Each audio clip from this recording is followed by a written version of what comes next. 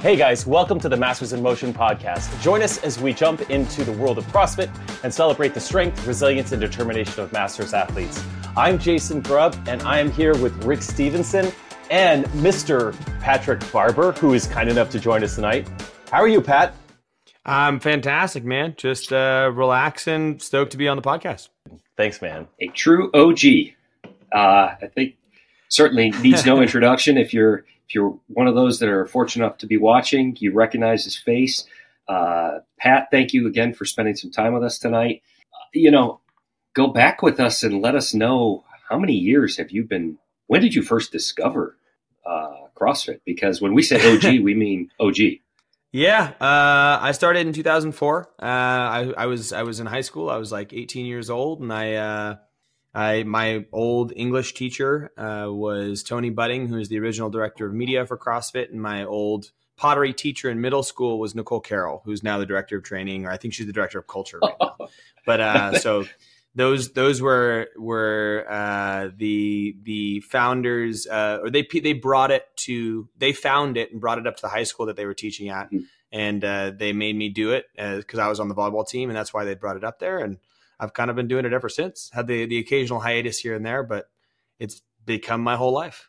That is fantastic. Okay, so you could honestly say maybe you were one of the first CrossFit teens. Yeah, I mean, I was definitely teen programs. Definitely one of the younger ones. There in that time, I think the Brand X guys were getting started pretty early on too. And then there was also, I was one of many in that class.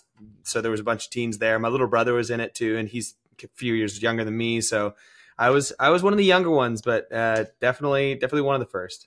And you are still in Santa Cruz. That's correct. So still in Santa Cruz. I've traveled away from Santa Cruz a few times, but I reside here permanently now. Excellent. Well, again, thank you for spending some time. Certainly want to get into your journey, the path you've taken, and some thoughts going forward. But Jason, for sure, yeah, man. I've always wondered, as an OG. So we were just talking prior to the podcast that I met you almost 10 years ago when I snuck into the L2 at the time. I mean, to be fair, and you probably picked up on it immediately, although you may not remember, but I had about you're supposed to have a certain amount of coaching experience, and I had about 3 months of coaching experience, maybe, running my gym. And, the L2 was coming through. I was like, there is just not many opportunities where I can just do this and not travel somewhere. So I was honest on my application, still got in, but I was so nervous, just went in there. And, my first experience with you is that you were probably one of the strongest human beings I'd ever met at the time. And that didn't come out right. Of all time. Okay. Of all time. He's going to quickly disconnect from this now. Also, yeah. Oopsies. And then you proceeded to make the L2 experience it's incredibly enjoyable. It's a nerve-wracking cert to get because there's a lot of hands-on. You as the participant have to coach in front of other people. You've got to run little small groups and teach people how to air squat, overhead squat, all the things. And everyone's nervous. And what you do as a feedback mechanism is first you laugh at everyone. This was it at the time. I remember looking over, you're rolling on the ground, laughing, and then providing very effective feedback. But it was just such a nice experience. Okay, well, he laughed at that guy. He's totally going to laugh at me. And then you laugh at the next guy because we are all terrible at first. And then we get better, right? But, so I guess with that, tell us a bit about, and I know you've shared this story a lot of times, but our audience maybe doesn't know how you go from a teenager OG, in 2004 to working for CrossFit and being part of the team there since, essentially the beginning. So tell us a little bit about that timeline. I find it absolutely fascinating. Sure. Yeah, so I like I said, they brought it up, and I was just training and doing CrossFit. They brought it up to the school. I thought it was a fantastic experience. Like, I saw it as a game. Like, I hated working out, and this didn't feel like working out. This felt like playing. It felt like a competition, which it is. Like, at its very heart, you've got this idea that you can compete against yourself or you can compete against other people. And that made it very fun for me and appealing for me. And there was nothing stale about it, and it made sense. It was like, if you're more capable, you move faster, whereas I felt like the pursuit of normal gyms at the time there was no fun in it. It was like, can I look a certain way by the activities that I'm doing? And I didn't appreciate that approach. And I never wanted to be in the gym bodybuilding. I was like, I don't care, man. Like, I want to be good at sport. And this felt like a sport. So I got into it then. And I did not know how to manage my own thresholds, and I didn't know how to move super well. Right. And I just threw down and nearly vomited every single time I trained, if not did vomit like every single time I trained. And it was just kind of, I spent a lot of time doing it. I graduated and I went off to college, and when I went to the weight room in college, they were like, what is this CrossFit stuff? And I was like, no, check it out. And they're like, you can't do that in here. And I was like, fine, whatever.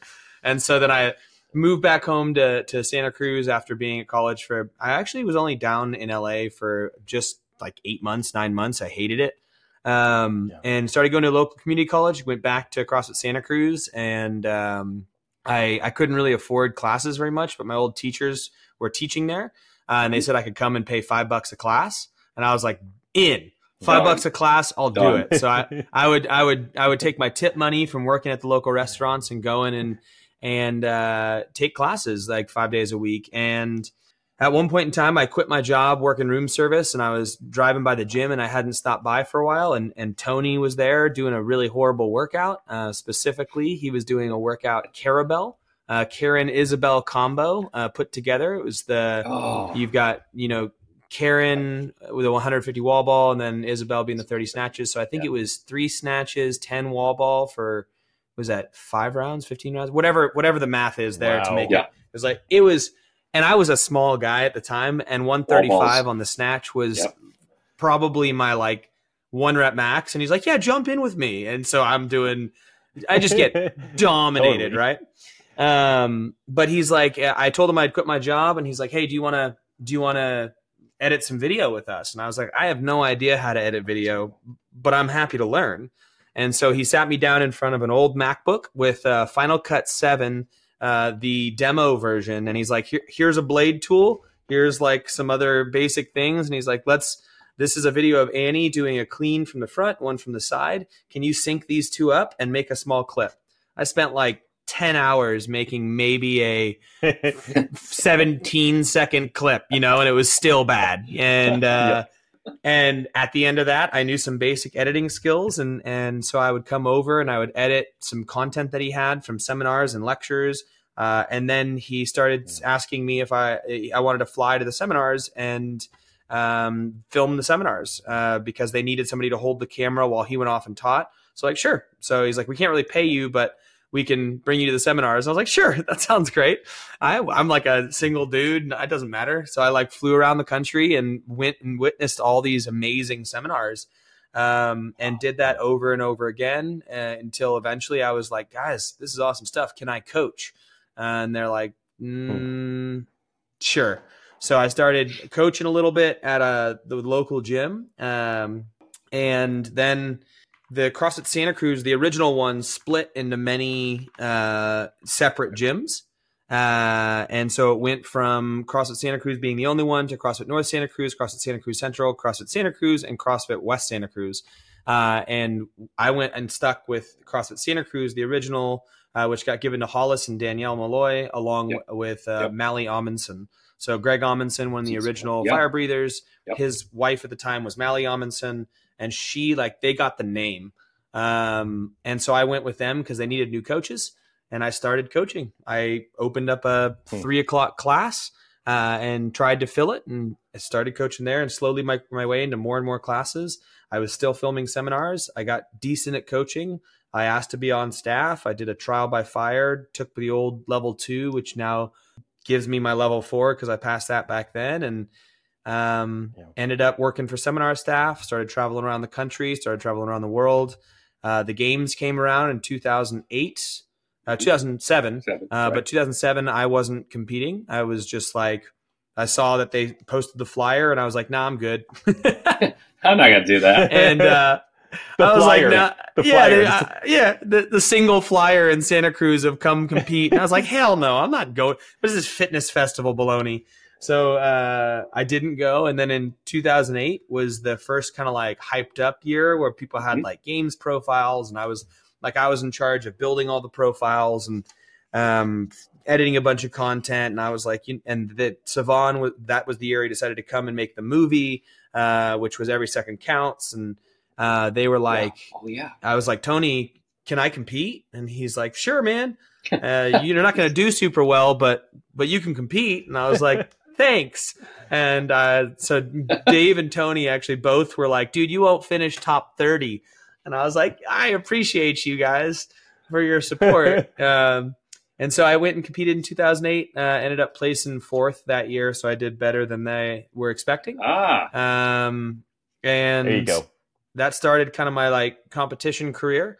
Competed in 2008, 9, 10, 11, missed qualifying in 12 and 13, and then competed 2014 and 15 as teams. And in that time, I was also running gyms. I moved to New Zealand. I met my wife. I ran multiple companies. I worked for, again, Faster, the equipment company for years. Like I've kind of done it all while simultaneously teaching level 1s and level 2s. And then in 2015, I started the first affiliate programming company, which is called Warm Up and Workout, which you, Jason, were a member of for a while, which was awesome. Sure I got to stop by your gym and say hi and do that whole thing. But loved it. It was great. My wife's a brilliant woman. She wrote all that amazing stuff, and I just got to dance around in videos and help coaches. And then I've done the whole spectrum, and now we have 4 kids, 4 sons. I live in the mountains of Santa Cruz, and I work for best hour of their day, and I basically make affiliate ownership really profitable and fun and help coaches be better coaches. I know you said brief. That's a heck of a career. Yeah. But that's it. That's just brief. That was brief. I know there's a lot of details in there. You glossed over everything. Yeah. That's the Cliff's Notes version of the last, 20 years? Is that about where we're at, right? Yes. Yeah. It's about 20 years now, man. Yeah. Holy cow. Yeah, fair enough. So it's a huge history. Now, I have been a fan of yours, certainly since I met you doing my L2. And then, like you mentioned, when you guys released Warm Up and Workout, I was like, that's a good idea. And I, immediately subscribed. And I was annoyed because I was like, this is such a good, whenever someone else has a good idea, I was jealous. But we love the programming as a gym and subscribed for a long time. Yeah. So I admired that move as well. And your ability to get in front of a camera, do demo movements. And I think you had a lot of outtakes. I remember you had, I think, a corner in your basement painted with Warm Up and Workout because it was only this one spot where the camera was. I was imagining it was the cleanest spot in that entire room. The rest of the room had to be chaos, I imagine. But that spot was good. And, I kept following you, and what you would post online sort of changed over time. And over the last 9 years that I've been in orbit, you've shared a lot of personal work online. I've seen you make a lot of knives. You forged a lot of things. I've also seen you share a lot about being a father. I was wondering if you could share about where your passion in sharing with the public. We only share certain parts of our life, but why have you chosen to share that? And what's that about for you? I'm going to leave that as open-ended as that for now. Sure. Yeah, I think I'm not a big fan of social media, and I've become more and more jaded towards the whole process for, over the years. And when it first came around, I remember I was running NorCal CrossFit, and we all, Paul Gomez from Progenics came in. He's like, hey, there's this Instagram thing. You guys should set up accounts. I'm like, why? Like, why would I set up an Instagram account? Like it wasn't a thing. I was like, I've got Facebook. Why would I need this? And I was like, what do you mean you just post pictures? You post pictures? Who gives a shit about your pictures? So like Yep. I set up this Instagram account and I posted some pictures, and then just because of all the attention in the CrossFit space, and we had this kind of hub of like athletes, people were interested. So they followed you, you know, and they Yep. like, and so for me, I was like, I didn't see it as anything other than like, this is a forward facing journal. It's more just like, this is what I'm doing in my life. I'll post this here. Right. Yeah. The same way you would To connect that way. say, yeah, to the like Facebook. It was just like, yeah, this is what I'm doing. And over the years, you know, like I was sponsored for things, and sponsorships would be like, hey, can you post on here? And I'm like, sure, no problem. And I had always been in front of the camera doing demo work, and I just had a lot of time working with the camera.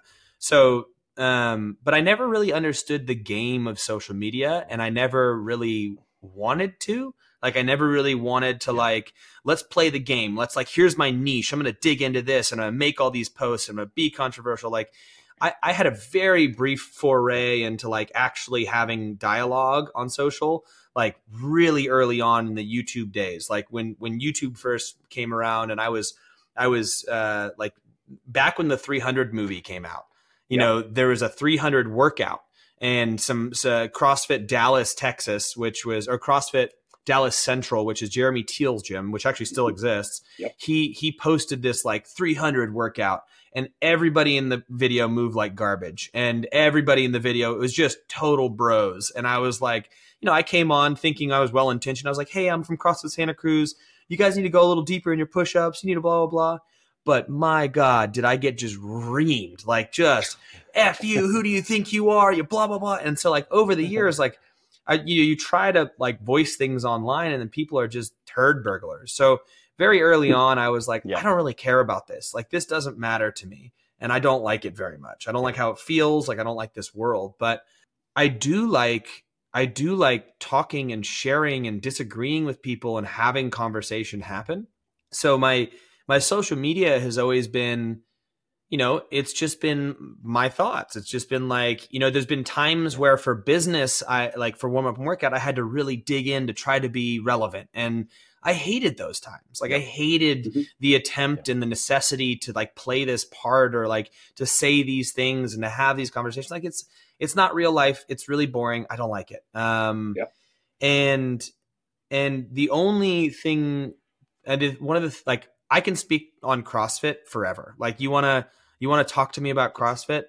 Like for sure, man. Like I'm happy to go toe to toe. Like I'd happily go on Joe Rogan and debate him. I'd happily go chat with whoever and just be like, whatever. Like, yeah, this is why we do this. This is this, and this. I'm very confident with that, but I don't feel the need to defend it. I don't feel the need to be like, put stuff out there and being like, fuck, oh yeah. Like the only reason I would do that would be because it would be positive for a business thing I was doing. But the two places that I do feel like I can contribute in the social media space is one is this idea of coaching development, of like setting an example for coaches. I think that when people see an example of what's possible as a coach, they're more likely to be better. And so when I started working with Best Hour of Their Day, like I'm organically filming a lot of this content for our behind the paywall, the knowledge. And so a lot of that's going to make it onto social media.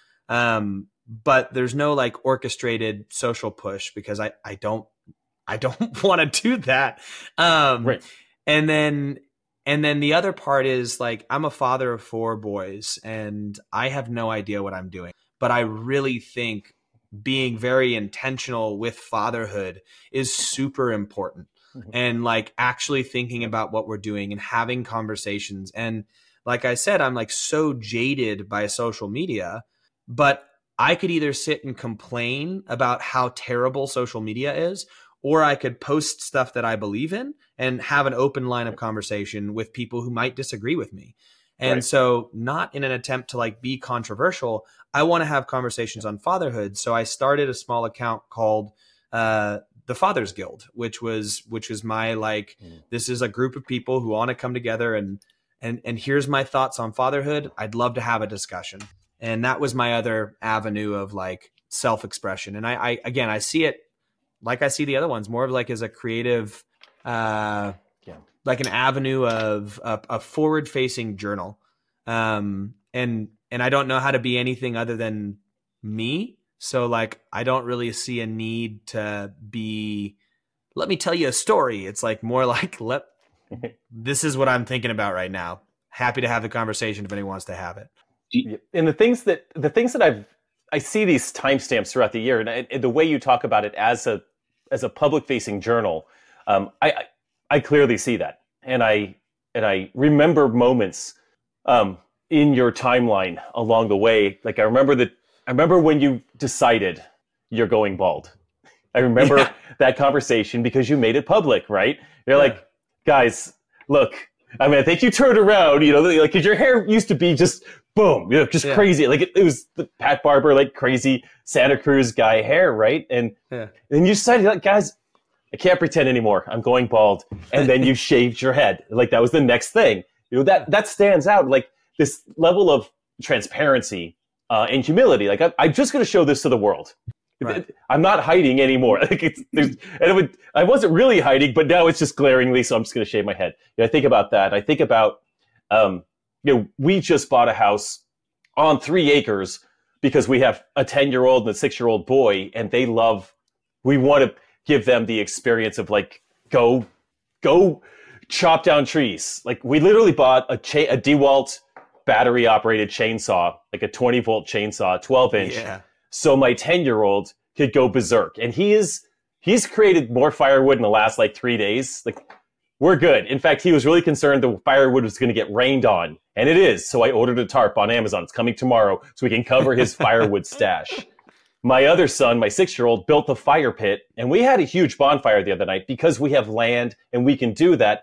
And I'll tell you that you planted that seed for me because I watched what you've shared with the public about living on some land in Santa Cruz, and you're constantly renovating and building things and and doing adventurous things with your boys. And that inspired me to settle down after traveling in an RV for 2 years, which I know you have some experience with that too.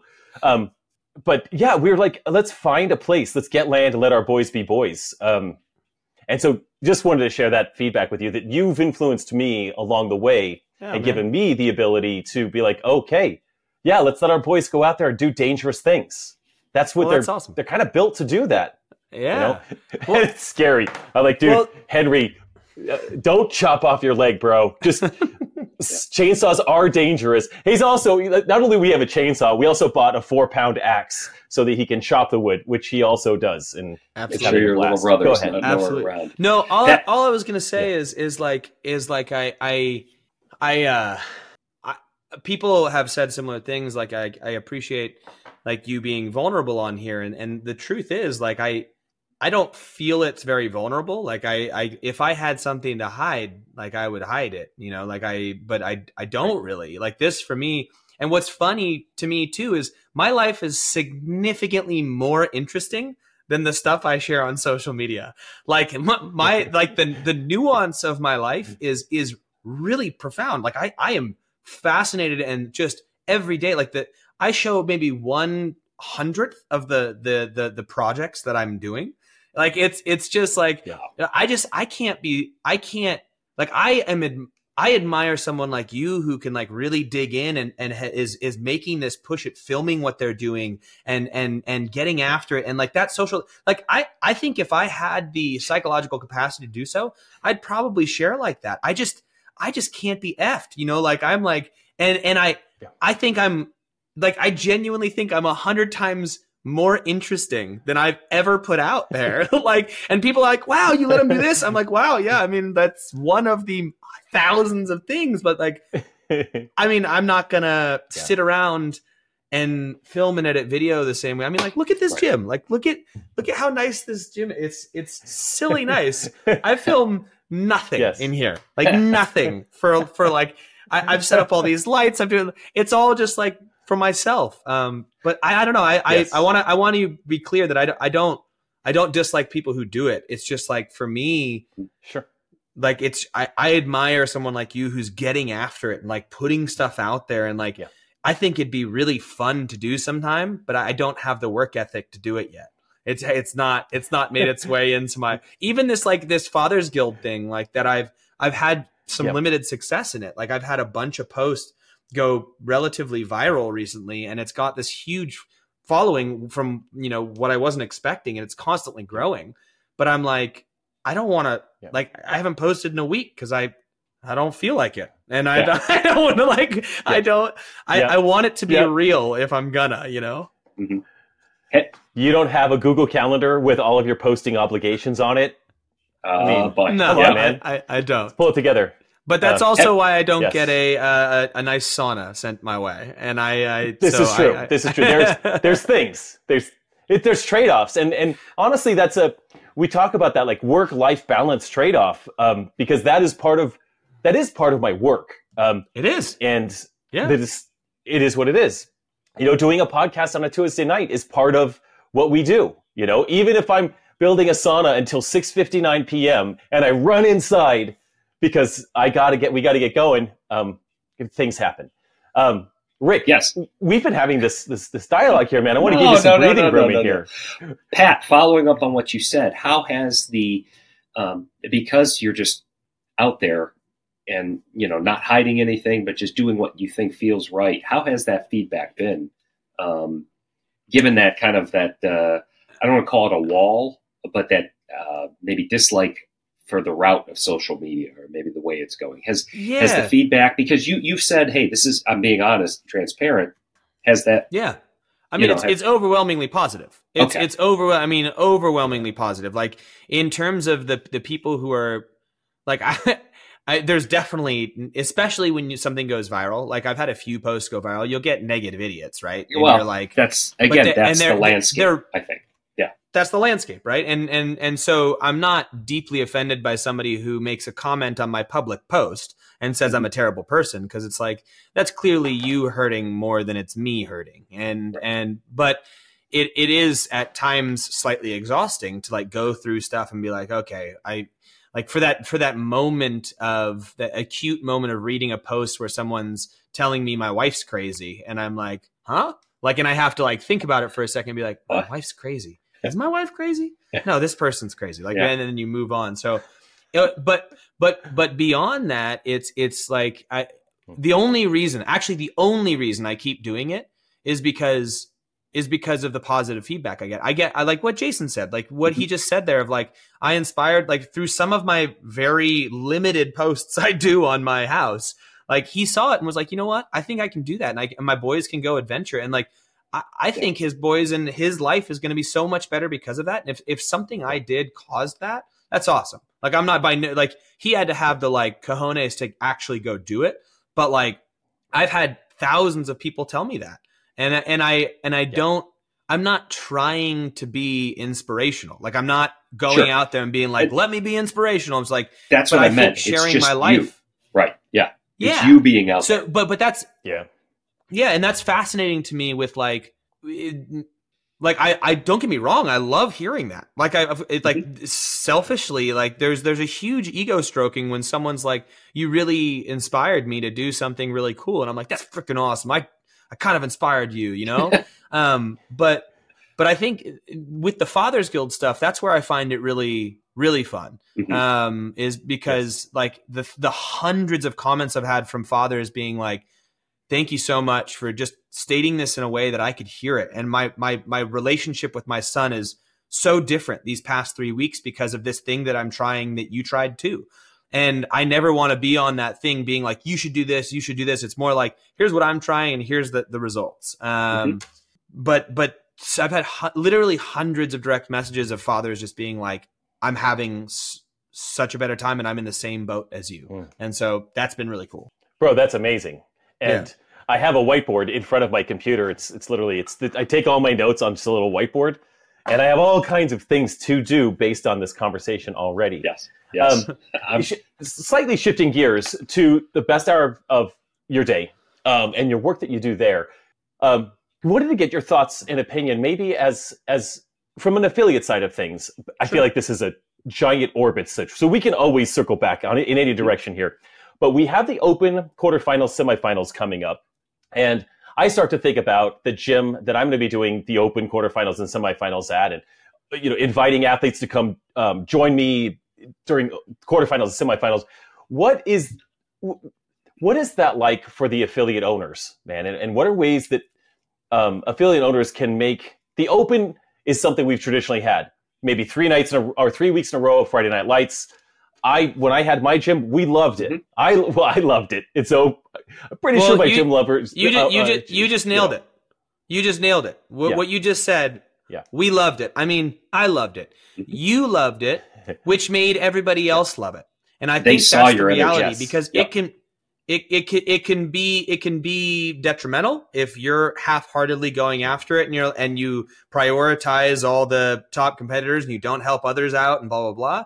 Or it can be incredibly beneficial as a big community draw, and it requires the passion from the person who's running it. And I think that it's a missed opportunity if you don't dig in and just go like, this is a big fun party. Let's just enjoy the heck out of it. And even if you've got, so like I've always run gyms that had top level competitors and other people. And it was like the other people loved it 10 times more than the top level competitors.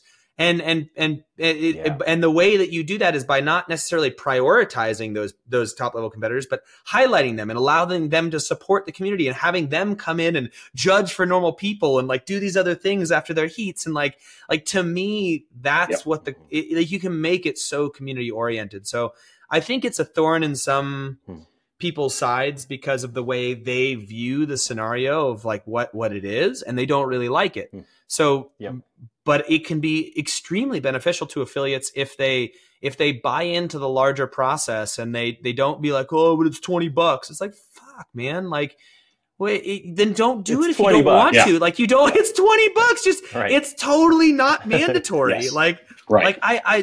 There's people in life who are just downers and they weird me out. But it's like you don't need to be that. It can be really, really fun. And I don't know, like I haven't been into competing like in a long time. And I love the open. It's just fun. Mm-hmm. Like when you go there, like, and it hurts so bad. Like cause you bad. Just never gets easy. Bad. And it never gets easy, but the whole, like everyone's drinking beers afterwards or they're having the potluck or whatever it is. And it's like, you make a spectacle of it. You don't overdo it. It's not like 5 days of stuff for every workout. It's like Friday Night Lights, call it there. If someone wants to redo on Sunday, we'll have coaches at open gym, move on, you know? And I think another big thing that we were talking about on our group calls recently was just like, if you want to be judged, you need to have passed the judge's course. So it's like you can't come in expecting to be judged if you yourself aren't willing to reciprocate that back and forth. Correct. And I think that's a big culture thing too, is just make sure that there's buy-in from both sides.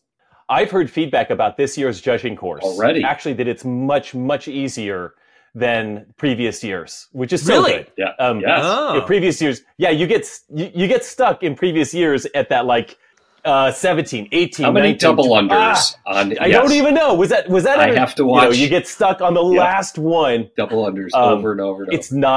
It's easier. So I'm sure we're still covering the bases, correct, but we're not having that little aggravation at the end. That's what I'm told. So I'm excited about that. I did hear on maybe another podcast, Boz made some mentions of some refinements to that, I believe. And I think from some of the feedback that they heard. So kudos to HQ for listening to the community and maybe making, but I still have to do it. I always do a judges. If I go through the judges course, I'm going through it with someone else. There's 2 of us in the room, so that we're like double check. Hey, what'd you get? You got 9? I got 9. Let's see. And then whatever, we do that whole thing.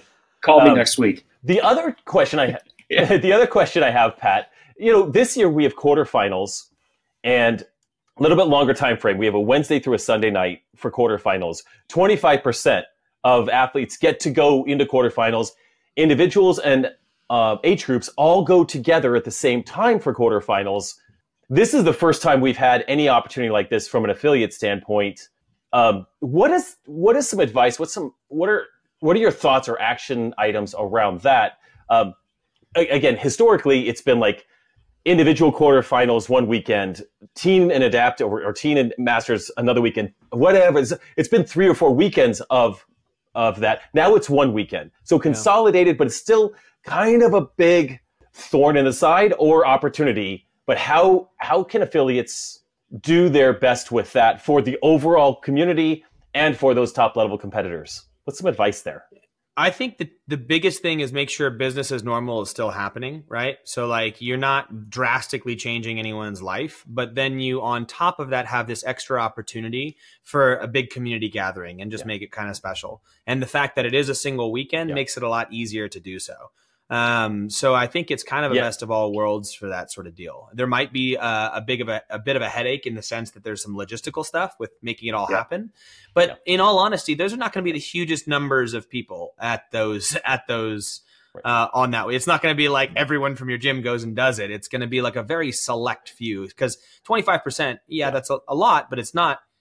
It's not going to be 25% of everyone's gym. It's going to be it's going to be 25% of everyone's gym. You know, yes, It's not the noon class moms, right? No. And which is one of the best classes. But okay, I agree. I think I'm excited that it's all together. Like, it's not segmented anymore. So all together, I think it's going to be interesting. It's going to be fun. I'm obviously excited for the season, which is coming super fast. Yeah, you going to win again or what? Yeah, I'm going to do my best. I'm getting old. I'm getting old in my category. He's at the upper end of the age category now. Okay, so what age category are you in again? I'm 45 to 49, and I'm 48 this year, 49 next year, and then I bump up to 50, which is like a life reset. It's awesome. I mean, the best part of being a master's athlete, bro, is when you hit these thresholds, you age up. Like, you upgrade. Like, I can't wait to be 50. Yeah. I mean, you're almost 40. You're getting close on 40 here, man. I am. That's the opportunity. It's time. But here's the deal: is I was just thinking about this before we hopped on. Like, I don't have any desire to compete anymore. Like, I did what I wanted to do. You know, like my whole life was competition. Like I know your story is a little different. You know, like where you've come from, and like this is you doing you. Like, this is amazing, and I love your story, and I think that. But my story is like I did my thing. Like I did it young. Like I won workouts at the CrossFit Games. I placed as high as 4th, as high as 7th on ESPN. Like, I've done these things, and I'm like, I don't really care. I don't need to, like, my focus is so different. With my life, I've got 4 sons. One's a 1-year-old, and the oldest is a 10-year-old. And I'm like, once they leave, maybe I'll devote that time, but I get my competitive nature out in, I play a lot of volleyball, like a lot of beach volleyball. So I go and play in the CBVA, which is the California Beach Volleyball Association. I try to get ranked there, and I try to get better. And it's, granted, I'm only 5'7", so it's not the greatest sport for me to have attacked, but CrossFit's a little bit more ideal for someone of my stature. Yeah. But just the thing with CrossFit is for me, I got so good that there was no fun in the actual act of CrossFitting anymore. Like, because I wasn't trying to improve my efficiency in a snatch or a clean or a jerk or a muscle up. Like, I was one of the best in the world at moving. Like, I was very efficient. So I was not learning anymore. There was nothing new. Like, the funnest part for me would have been like obstacle courses or blah, blah, blah. Like, the only way for me to be better on the top level was to hurt more, to spend more time in pain, to spend more time really turning the thumb screws and getting the capacity that these guys like Rich and Matt have. So that game is no longer, or wasn't fun for me for the last, I'd say 8 years. But as I age, I am getting less proficient at my movement because I'm not practicing it as much. So I could see there'd be a time where I would like come back in and be like, oh, I've got all these skills that I need to get back. Refine. And would come back, and that would be fun again because, and I might sound arrogant as I say this, but I was too good at moving. And so the only thing I could get better at was pain. And I didn't want, I was done. Yes. I was done being in pain. Why hurt more? I can understand that. I can relate to that, and I can understand that. I've got proficiency in most things, not all of them, but it is like, how much pain do I want to do? And I'm still happy with the pain. I'm still happy. Great. And the rewards, the feedback loop is good. I'm all in. But the magic about being a master's athlete is that your runway is long, man. You've got the next 30 years as an opportunity if you want. Right. I know, but you still train. You still train. You still work out at home. Yeah. Oh, absolutely. Yeah. Well, and see, so that's something where Jason and I didn't start out doing this as young as you did, and didn't have that success early on. And so this time frame, given where we are in life with our families and work obligations, has allowed us to kind of craft a competitive track now that we didn't have back then. And so, that's flipping it around. You're taking time. You're doing what you want to do, what makes you feel right, and what you have time to do. But as Jason said, don't give that up if you don't want to. Oh, I won't. I won't give it up completely. Like that's the thing is like what's fascinating is how much of this stuff stays. Like I'll have years where I'm doing like 2 workouts a week, right? I mean, I'm still active and doing other stuff, but like I'll go into gyms and still be fitter than everyone, and I'm like. Like I've spent like 6 years, 7 years, like barely training. And it's just like, it's really powerful stuff. And like the capacity that we get to, and when we get there, it's really hard for it to just disappear. So I'm not against like going back. What I will tell you, I really do enjoy, Jason, is I really enjoy traveling and dropping into gyms. And people have no idea who I am, like literally no idea, which is great. Oh my gosh! Like, but I love it, like because I can just be me. Like I can come in and I can chat with them, and they're like, "Have you done CrossFit before?" I'm like, "Yeah, a little. I've done some in the past." Yes. And then we'll do a session and we'll lift, and they're like, "You move pretty well." I'm like, "Yeah, I've done it for a few years," and it's just fun, man. Like I love the community, and it feels like Undercover Boss or something like that. Yeah, I was going to say, it is the way that the community has changed, and now there's just such a longevity from really when it was introduced to where we are now. It's a very small subset of folks that have an idea of who you are or where you came from or the origin of it. So play that game, I guess, as long as you can. I love it. I love it. It's so fun. I was in South Dakota or something like a year and a half ago, and it was after the games, headed back to Colorado, and I worked out in Sioux Falls, wherever that's at. Is it Iowa? Sioux Falls, Iowa. So I went to a gym. Dakota.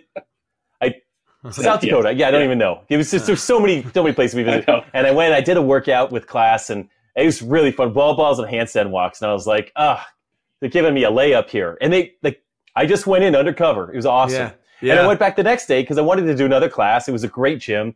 And like 4 guys came up and like, okay, so like we know who you are now. Like, but isn't it jig fun? Is up. Like we know. But isn't it fun? So much like fun. That first day they're like, what the hell? Like what the hell? Totally. Like it's just where this alien come from? What is this guy? What I like too is like my strength to weight ratio is a pretty funny one because I'm a small guy, but I've always had good strength. Yeah. Like that's like you said, like I even younger, it was just something I was good at. Yeah. So like I'll go in and even though I haven't lifted in a long time, like I'll drop into a gym and for some reason the strongest dude never has a partner.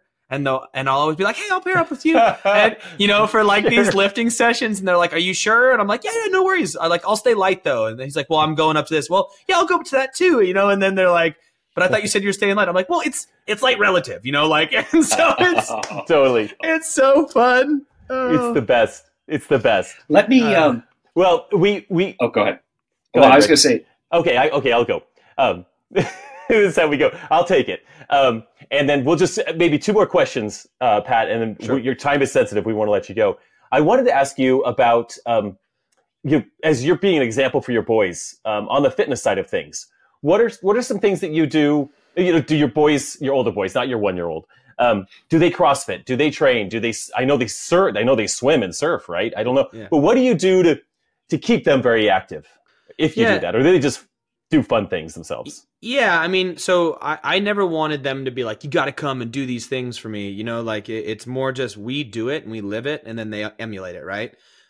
So we just kick them outside and they're outside for like 10, 11 hours a day. So like they don't get to come inside. Like they're like, I'm bored. I'm like, yeah, good. Find a tree, climb it. And so like that's a lot of how they live. But as far as the working out goes, like my wife and I try to work out like once a day, and oftentimes they'll come into the gym and train with us. And on the rare occasion when I feel like they're being turds, I'll be like, hey, the two older ones, I'm like, you're coming in, you're training, and they get way into it. But by no means is it something that I think that they have to do. They play sport, they swim, they're very active, and they definitely, some enjoy it more and some enjoy it less. In fact, the 1-year-old, he's in here all the time. So like the 1-year-old and the 3-year-old throw down a lot. So it's great. They like that. Nice. I was going to say, rewind it back here a little bit on that undercover boss idea. But since you have so much experience going back to Aromas or Carson, what were some of your best memories from those early years? Because you were living it and in it then, and did you ever think it would turn into, the media spectacle that it is now? I mean, no. Year 2 out at the ranch, Yeah. No. Just you never. I mean, but it always felt big though. It always felt bigger than it should when be. You were in it. Like every year when you're in it, you were like, whoa, look at all these people here. This is amazing. And then the next year, like, look at all these people here. And then the next year, like, there's like 10 times the amount of people here. And it's like, so it always felt huge. That's what Dave said. We need to move this. Yeah. Right. Exactly. Yeah. and I think some of my favorite memories were just like, in terms of competition, I would say I have a number, like a handful of moments, but there's just been, I'm a good finisher. Like I know how to play a game throughout a workout and then like finish really strong in the workout. And I've had a few large finishes that were like momentous. Ones where I would just end a workout and beat like the entire competition and was just like, oh yeah, that was unexpected. I had one of those I had 2 of those in the 2011 games in Carson. One where I beat Chris Spieler in this sled push workout that he was just hosing me on. And then at the very last minute, I pushed my sled past him and beat him.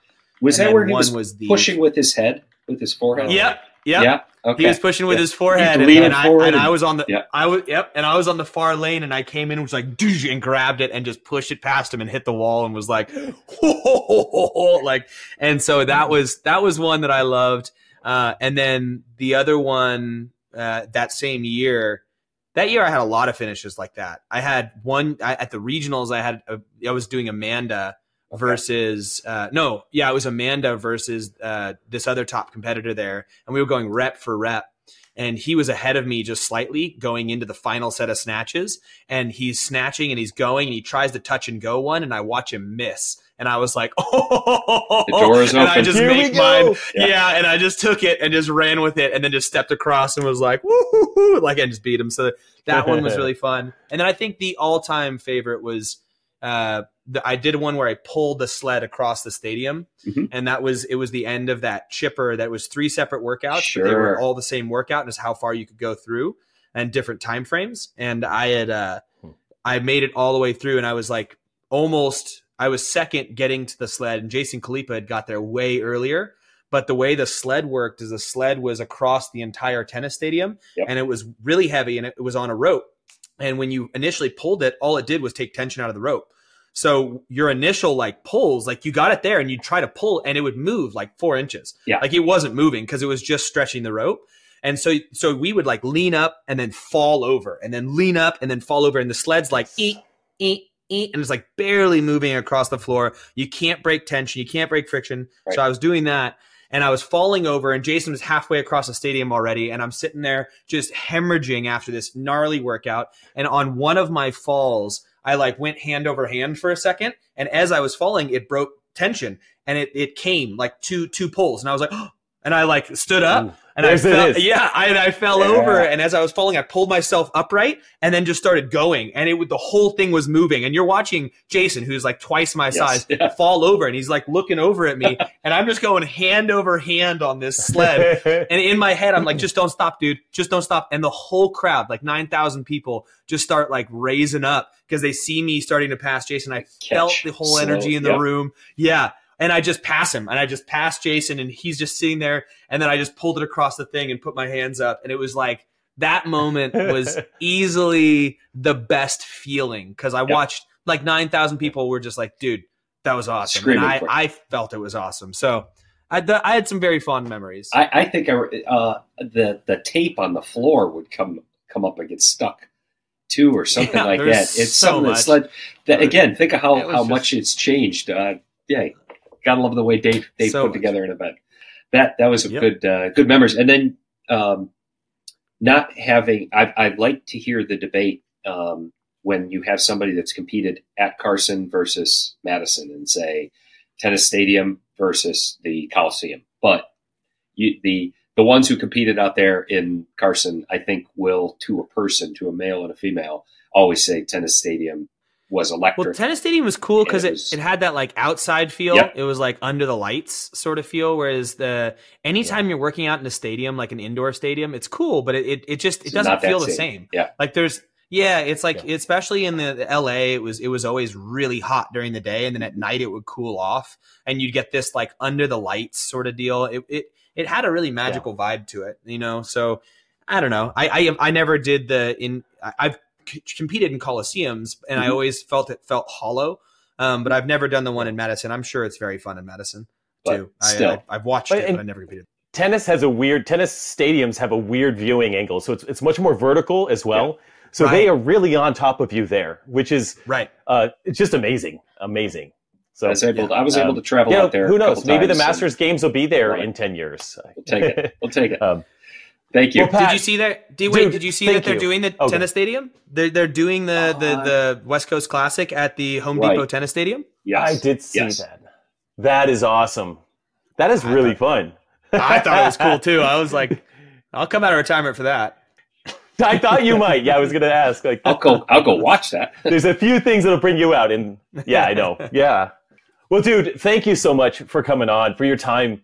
I think Rick and I are both big fans of you, and excited to see where you continue to go in your long career in this world of CrossFit, dude. So, thanks for coming on. Thanks for everything you share online, man. And we appreciate you. Of course. Thank you guys All for right. having me on, and genuinely, I'm stoked with how far you guys have come. So good job. Thanks for tuning in to the Masters in Motion podcast. We'd be so grateful if you could take a moment to leave us a 5-star rating on Apple Podcasts or your preferred podcast app. If you're watching on YouTube, subscribe to the channel. Your support helps us reach more listeners and grow our Masters community. Until next time, get bolder, not older.